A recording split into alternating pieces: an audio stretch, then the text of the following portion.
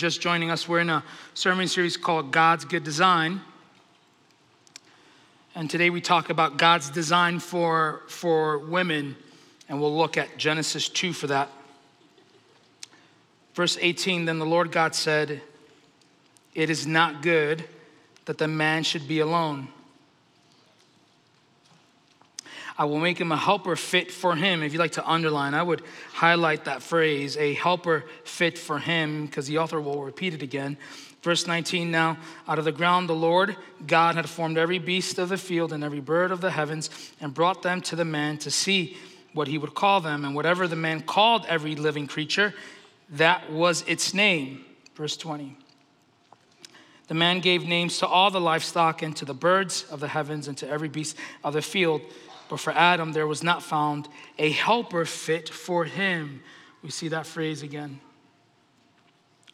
So the Lord God caused a deep sleep to fall upon the man, and while he slept, took one of his ribs and closed its place with flesh. And the rib that the Lord God had taken from the man, he made into a woman and brought her to the man. And the man said, this at last is bone of my bones and flesh of my flesh. She shall be called a woman because she was taken out of man. Verse 24, therefore a man shall leave his father and his mother and hold fast to his wife, and they shall become one flesh. And the man and his wife were both naked and were unashamed. Wonder if you had to, ladies, if you had to describe yourself, you know, sometimes on social media, they have that bio section on the page where you often see adjectives to describe the person or what they do. My question for you is, what would you say? What would be your description in that bio? You might see different pages, and some of them might say mom, some might say wife, some might say student, business owner, nurse, doctor, teacher, fill in the blank. And we often use words, right, to describe us because words have value and meaning. In verse 18, the woman is given a phrase, a description, a set of words to describe her function and purpose. Look at verse 18. It says that I will make him an helper fit for him. So the question is, what is the purpose for women? Or what is, if you're a lady, what is my purpose? Seems that the Bible is suggesting that your purpose is to be a helper. Now, I imagine you don't go around the church or you don't go around society saying, when people ask you, what do? You say, I'm a helper. But I want to encourage you this morning to see the purpose of this phrase and how meaningful it is. A helper fit for him. Your translation, if you have a different Bible than the ESV, it might say a helper suitable for him. Essentially what the author is saying, the idea behind this phrase is that the woman is a counterpart, a helper corresponding to him. Looks like him, but different. A partner that complements the man. Ladies, do you complement the men in your life, in your function and role in the created world? Now, I'm not saying that this is the only purpose that women have, right? That you're not going to hear me today say, ladies, your only purpose in creation is to be a helper. Now go help. No, that's not your only purpose. That's not your only function. There are many functions that you have. But as it relates to the man, this function is beautiful. This function was designed just for you, and it's a critical one. You know, I remember when I was younger, when I was in my teenage years, I grew up in a small little Pentecostal church, as I tell you guys all the time. And it was a small church, you know, and you often had to do remodeling. We had to paint a new wall, or we had to tear down walls. I remember we had major construction projects for like 3 years in a row, concrete, this and that. And I was this young little punk little kid who just wanted to go to church to help. I wasn't the guy who drove in the screws into the sheetrock, but I was the guy who tore down the sheetrock and carried the pieces to the load. I wasn't the guy who put the studs in place, but I surely was the guy who helped put the studs in place. I may have not been the guy who mixed the concrete up with the sand and the rocks, but I was the guy who carried the wheelbarrow from one block to the next because we had to repave the parking lot. Did that role that I played for a short time, did that diminish who I was? Did that make me any different than the other people? Like, am I less valuable than the guy who was drilling screws into the sheetrock as I was holding it up? Was the guy who did the taping on the sheetrock more valuable than me who did the painting on the baseboard? I would say, right? Probably didn't have the primary role, but it was a necessary role. That didn't make me less important than the others. It just made me as important as the others. Ladies, you might be sitting there thinking, a helper fit for him, a companion, a counterpart, isn't a significant role. It is a very important, significant role you play for us men.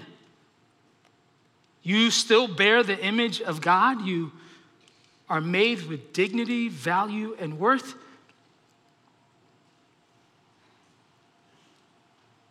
But you play a different role. And I want to show you a couple of things. I want to show you a couple of reasons why you play such an important role. 3 reasons why your role is so vital. If you look at the rest of the Old Testament, more often than not, the vast majority of the word that's used for a helper is regularly and often describing God. When you look at the word helper and the word that's used in Genesis chapter 2, it's only in Genesis chapter 2, for the most part, that the word helper is describing the woman. The vast majority of the time in the rest of the Old Testament is referring to who? God. And this is what we see in the rest of the Old Testament. What we see is that God is our help in present danger. God is our help in times of battle. He is our help in times of calamity. He is our help in times of great pain and anguish. God is our help in distress and uncertainty. God is our hope and shield when we are uncertain of ourselves, when we are overwhelmed. Read the Psalms. Ladies, if God is our help, because he is strong and we are weak, you are our help. You are our strength in the places in our lives that we are weak, in the functions and purposes that God has not called us to, you complement us. The skills, the talents, the wisdom, and the strength you provide in the home, that you provide in the church, in every place that God has placed you, is a reflection of who God is. It's a reflection of his character of strength.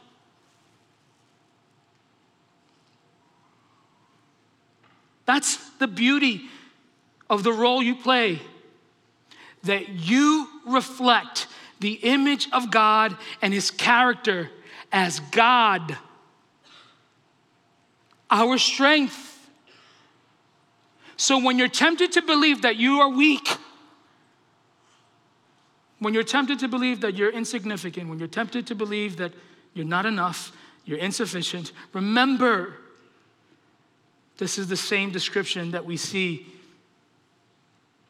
in the rest of the Old Testament, that God is our strength. Secondly, the reason why this role is so critical that we see in verse 18 is because, ladies, you are the solution to our loneliness. Do you see that? You complete us. Though Adam was perfect in every way, Adam was created with a desire. He was created with a need. He was created to be in relationship with someone else. Not just God, but someone like him. Someone who is different. Someone to fulfill his desire for companionship. Or as one commentator put it, the woman in Genesis chapter 2 delivers the man from his solitude. The Bible says that Adam was alone. In fact, when you look at verses 19 and 20, he is still alone.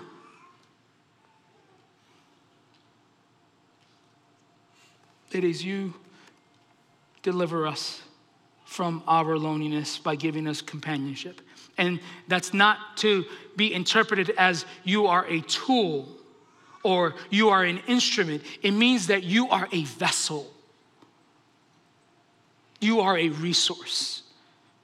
You are a safe haven for men to find community with someone who is different. And this is just beyond marriage too, right? The principle still applies. God designed all of us to live in community with each other. That's why we have the church. That's why we have societies, right? Because it was built in our DNA that God created us. God designed us to live in community, to live in fellowship, to live in harmony with each other. And you want to see a really good picture of that, of men and women living in harmony, where women, right, are providing the companionship in godly and awesome ways. You want to see it? It's in Acts chapter 2. Acts chapter 2, verses 44 through 47 is a good picture to show us what the relationship looks like among the body of believers. And what you would notice in Acts chapter 2 is this, that when the believers gathered together, they prayed together, they worshiped together, they encouraged each other, they lived in community with each other, they lived in harmony with each other, and they had everything in common. This is a beautiful picture of what God intended it to be. Men and women living in harmony, living in unity, complementing each other. Because ladies, look at me. We need you, and you need us.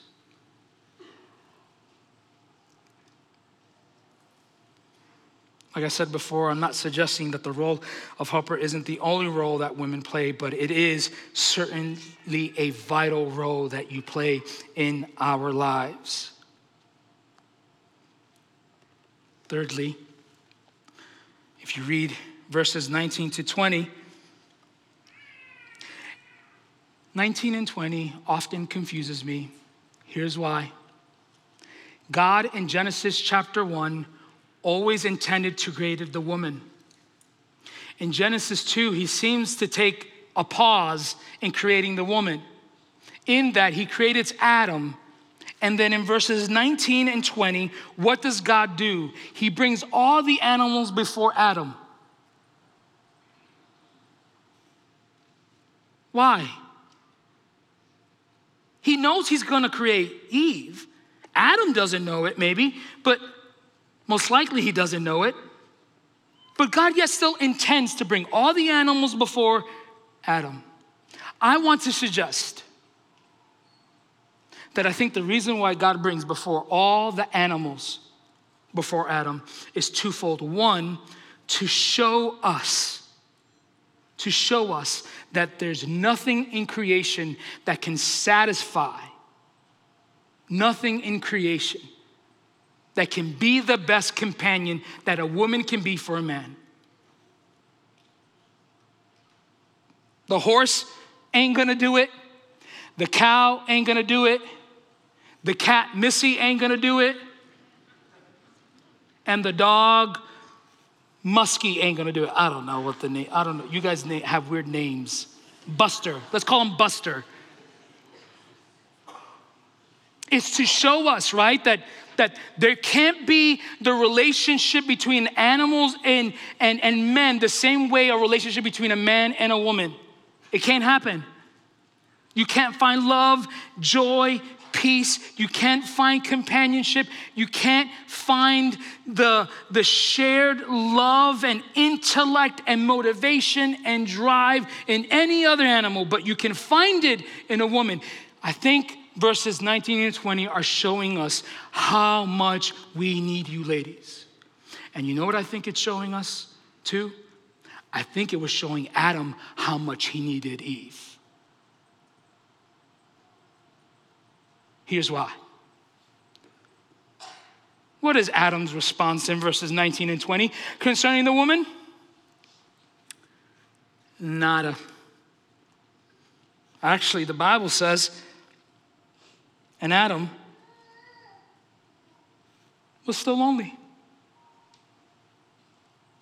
But then drop down to verse 23. Look at Adam's response to when he sees the woman. The first time in all of history, man speaks a poem to a woman.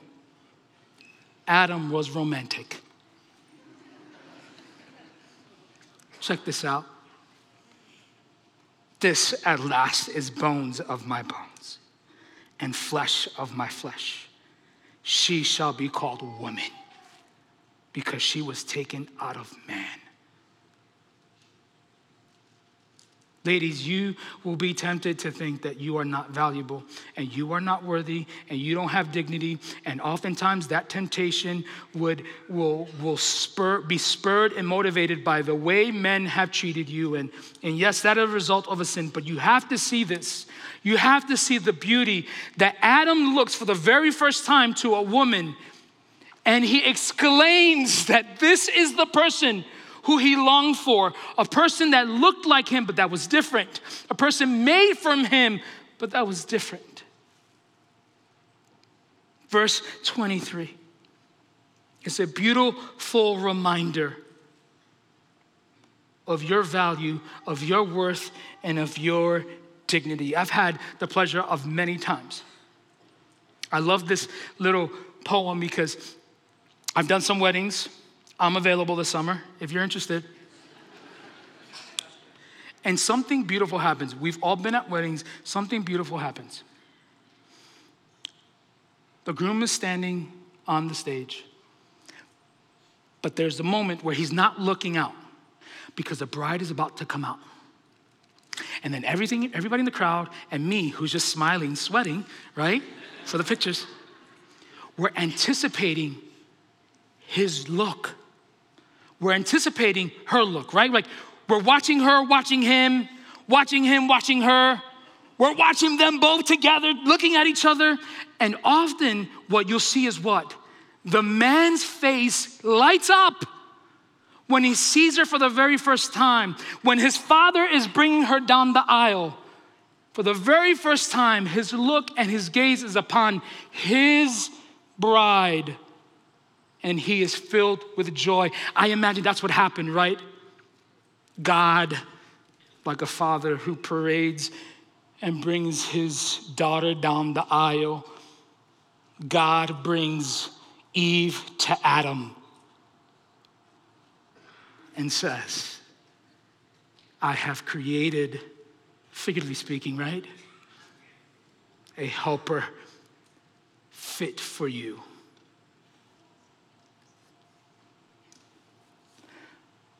Ladies, you are valuable. You are worthy.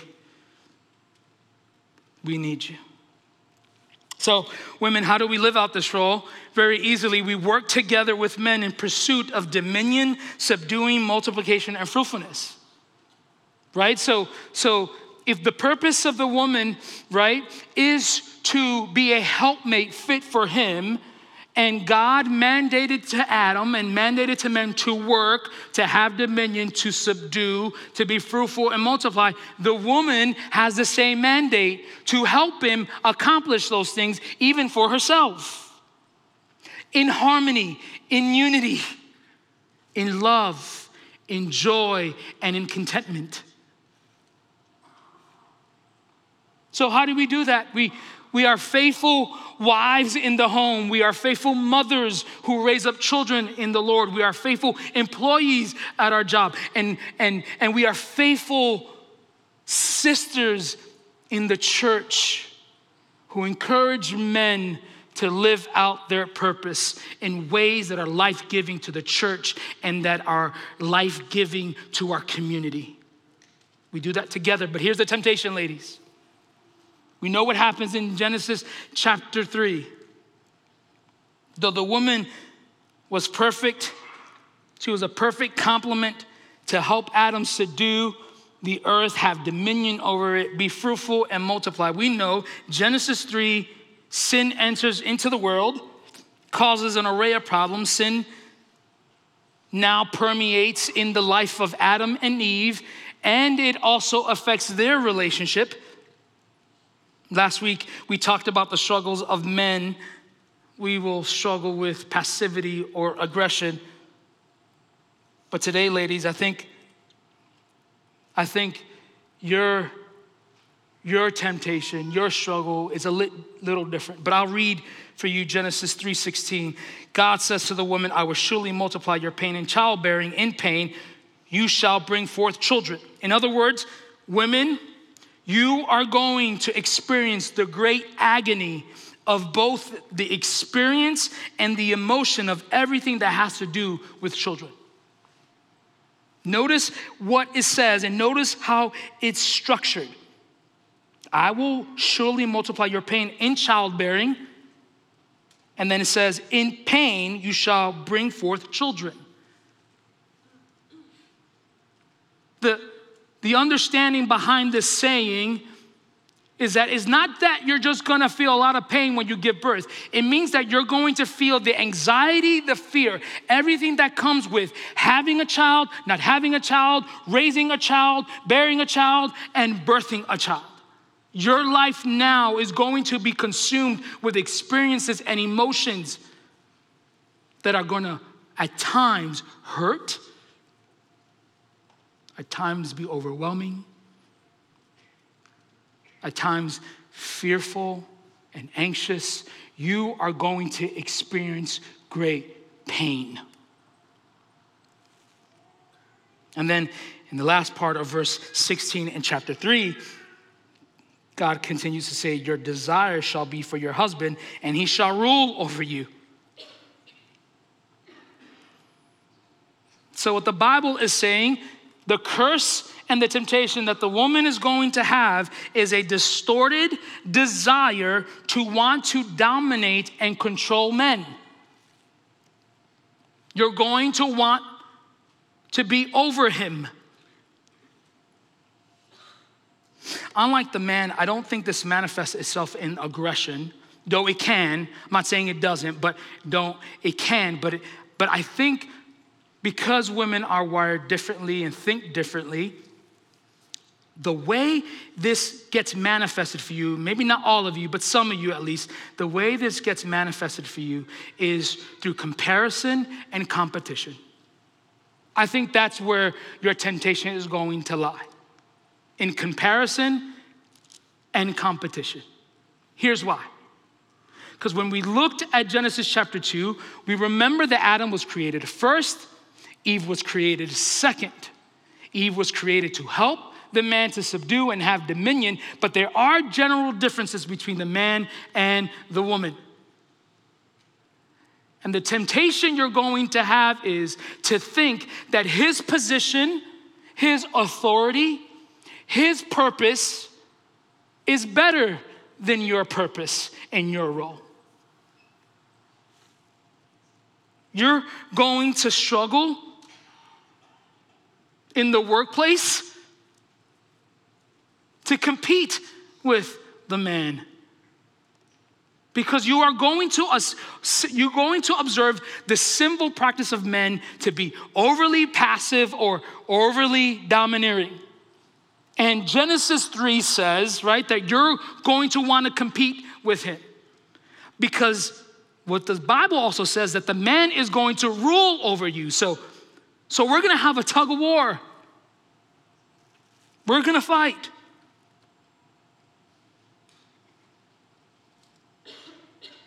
You're going to think, right, that you have it harder than men. Men have it easy. It's more challenging to be a woman because the pain and agony that you face. You're going to think that it's much easier to be a man. And you're going to want that position and that status because you have seen and experienced how poorly you've been treated, how man's aggression has overtaken you. Men then become the enemy. Men then become the problem. And then men are what's wrong with this world.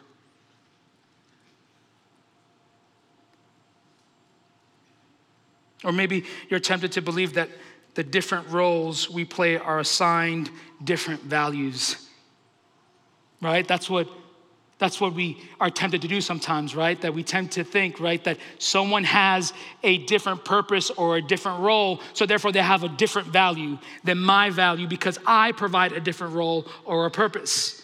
See the competition? So what do we do, ladies? How can we fight the temptation of comparison and competition? I think the first thing you have to do as you struggle with comparison and competition and even aggression, right? The desire to overtake, overrule, dominate, control, manipulate men in whatever area, to fight against men being overly aggressive or men who decide to be extremely passive. The way you are going to fight the temptation and the tension that we see in our world, in our culture, and that you have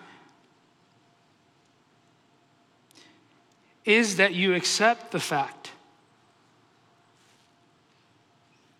that what we struggle with, the sin that we struggle with, is not a result of God's original design for you and me. It's a result of sin. Oftentimes we can think, right, that the Bible is archaic.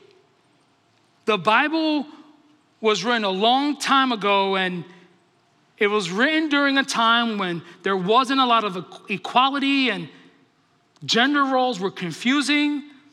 It was unhealthy and toxic. And then it would lead us to think that God's original intent in Genesis chapter 2 is archaic and wrong. No, the reason why there is tension, the reason why you struggle with comparison and you struggle with sin and competition and we struggle with aggression and we struggle with passivity is because we messed up.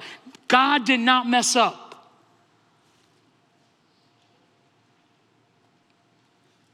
It was our disobedience that separated us from God. It was our sin and disobedience that caused a chasm between us and God, and ultimately barriers and hurdles between men and women. It was our sin. It wasn't God's design. It wasn't part of God's design. God's design, God's purpose for men and women is perfect, was perfect, and you and I messed it up. Second way that you can fight the temptation, your struggle and sin as it relates to your relationship with men, is to embrace the role that God has given you. I think sometimes it's hard to embrace a role or a purpose because we want the other one, or because it's hard or difficult. Ladies, when you embrace the role as a helper, a counterpart, someone who compliments men, the way you view men, the way you treat men, the way you interact with men becomes different. And when you embrace your role, when you look at God's design and say, yes, God, I choose this because you made it for me, I will struggle with it. I'm not going to do it perfectly. And when I do it imperfectly, I'm going to ask for forgiveness. When you embrace that role, you know what happens? You experience joy. You know what, I've heard it said before that comparison is the thief of joy. When you embrace the role, ladies, you will find joy. And that goes to men too. When we embrace our roles in ways that are meaningful, in the home, in the church, in our community, we will find joy. Also, ladies, as an encouragement, you were not created to be used as an object for selfish pleasure. You weren't created to be a tool or an instrument for selfish gain. You were created to be a counterpart to men with equal value, worth, and dignity before God and among men. And your role as a helper was given to you by God so that you will flourish and men will flourish. When you flourish, when you operate in God's design, we are the beneficiaries of that faithful pursuit. I'll leave you with this quote. This is from Matthew Henry. Matthew Henry was an old commentator of the Bible, and this is what he said about the woman concerning how she was created. He says that the woman was made of a rib out of the side of Adam, not made out of his head to rule over him, nor out of his feet to be trampled upon him, but out of his side to be equal with him, under his arm to be protected, and near to his heart to be beloved. Adam lost a rib, and in lieu thereof, he had a helpmate, which abundantly made up his loss. God takes away from his people, God takes away from his people, but he will, one way or the other, restore with an advantage. Meaning, ladies, Adam lost a rib, but he gained a counterpart. He gained a helper fit for him. Ladies, are you a helper fit for him? In the home, in your marriage, in your friendship, in the church, in our community. Lastly, the way you can embrace your purpose is by following Jesus' example. Just as Adam and Eve became one flesh in verses 24 to 25, Paul says in Ephesians that Jesus does the same thing with the church. And if Jesus can embrace the role despite our sin, meaning if Jesus is willing to choose us despite our character flaws, despite our sin, despite our waywardness, despite our past, and despite all the things that we would do wrong, if he's willing to still embrace us as his beloved bride, if he's willing to change us redeem us despite all that we've done, then surely, ladies, you can embrace the role and purpose that God has created you, even with flawed men and sinful men. Let us pray.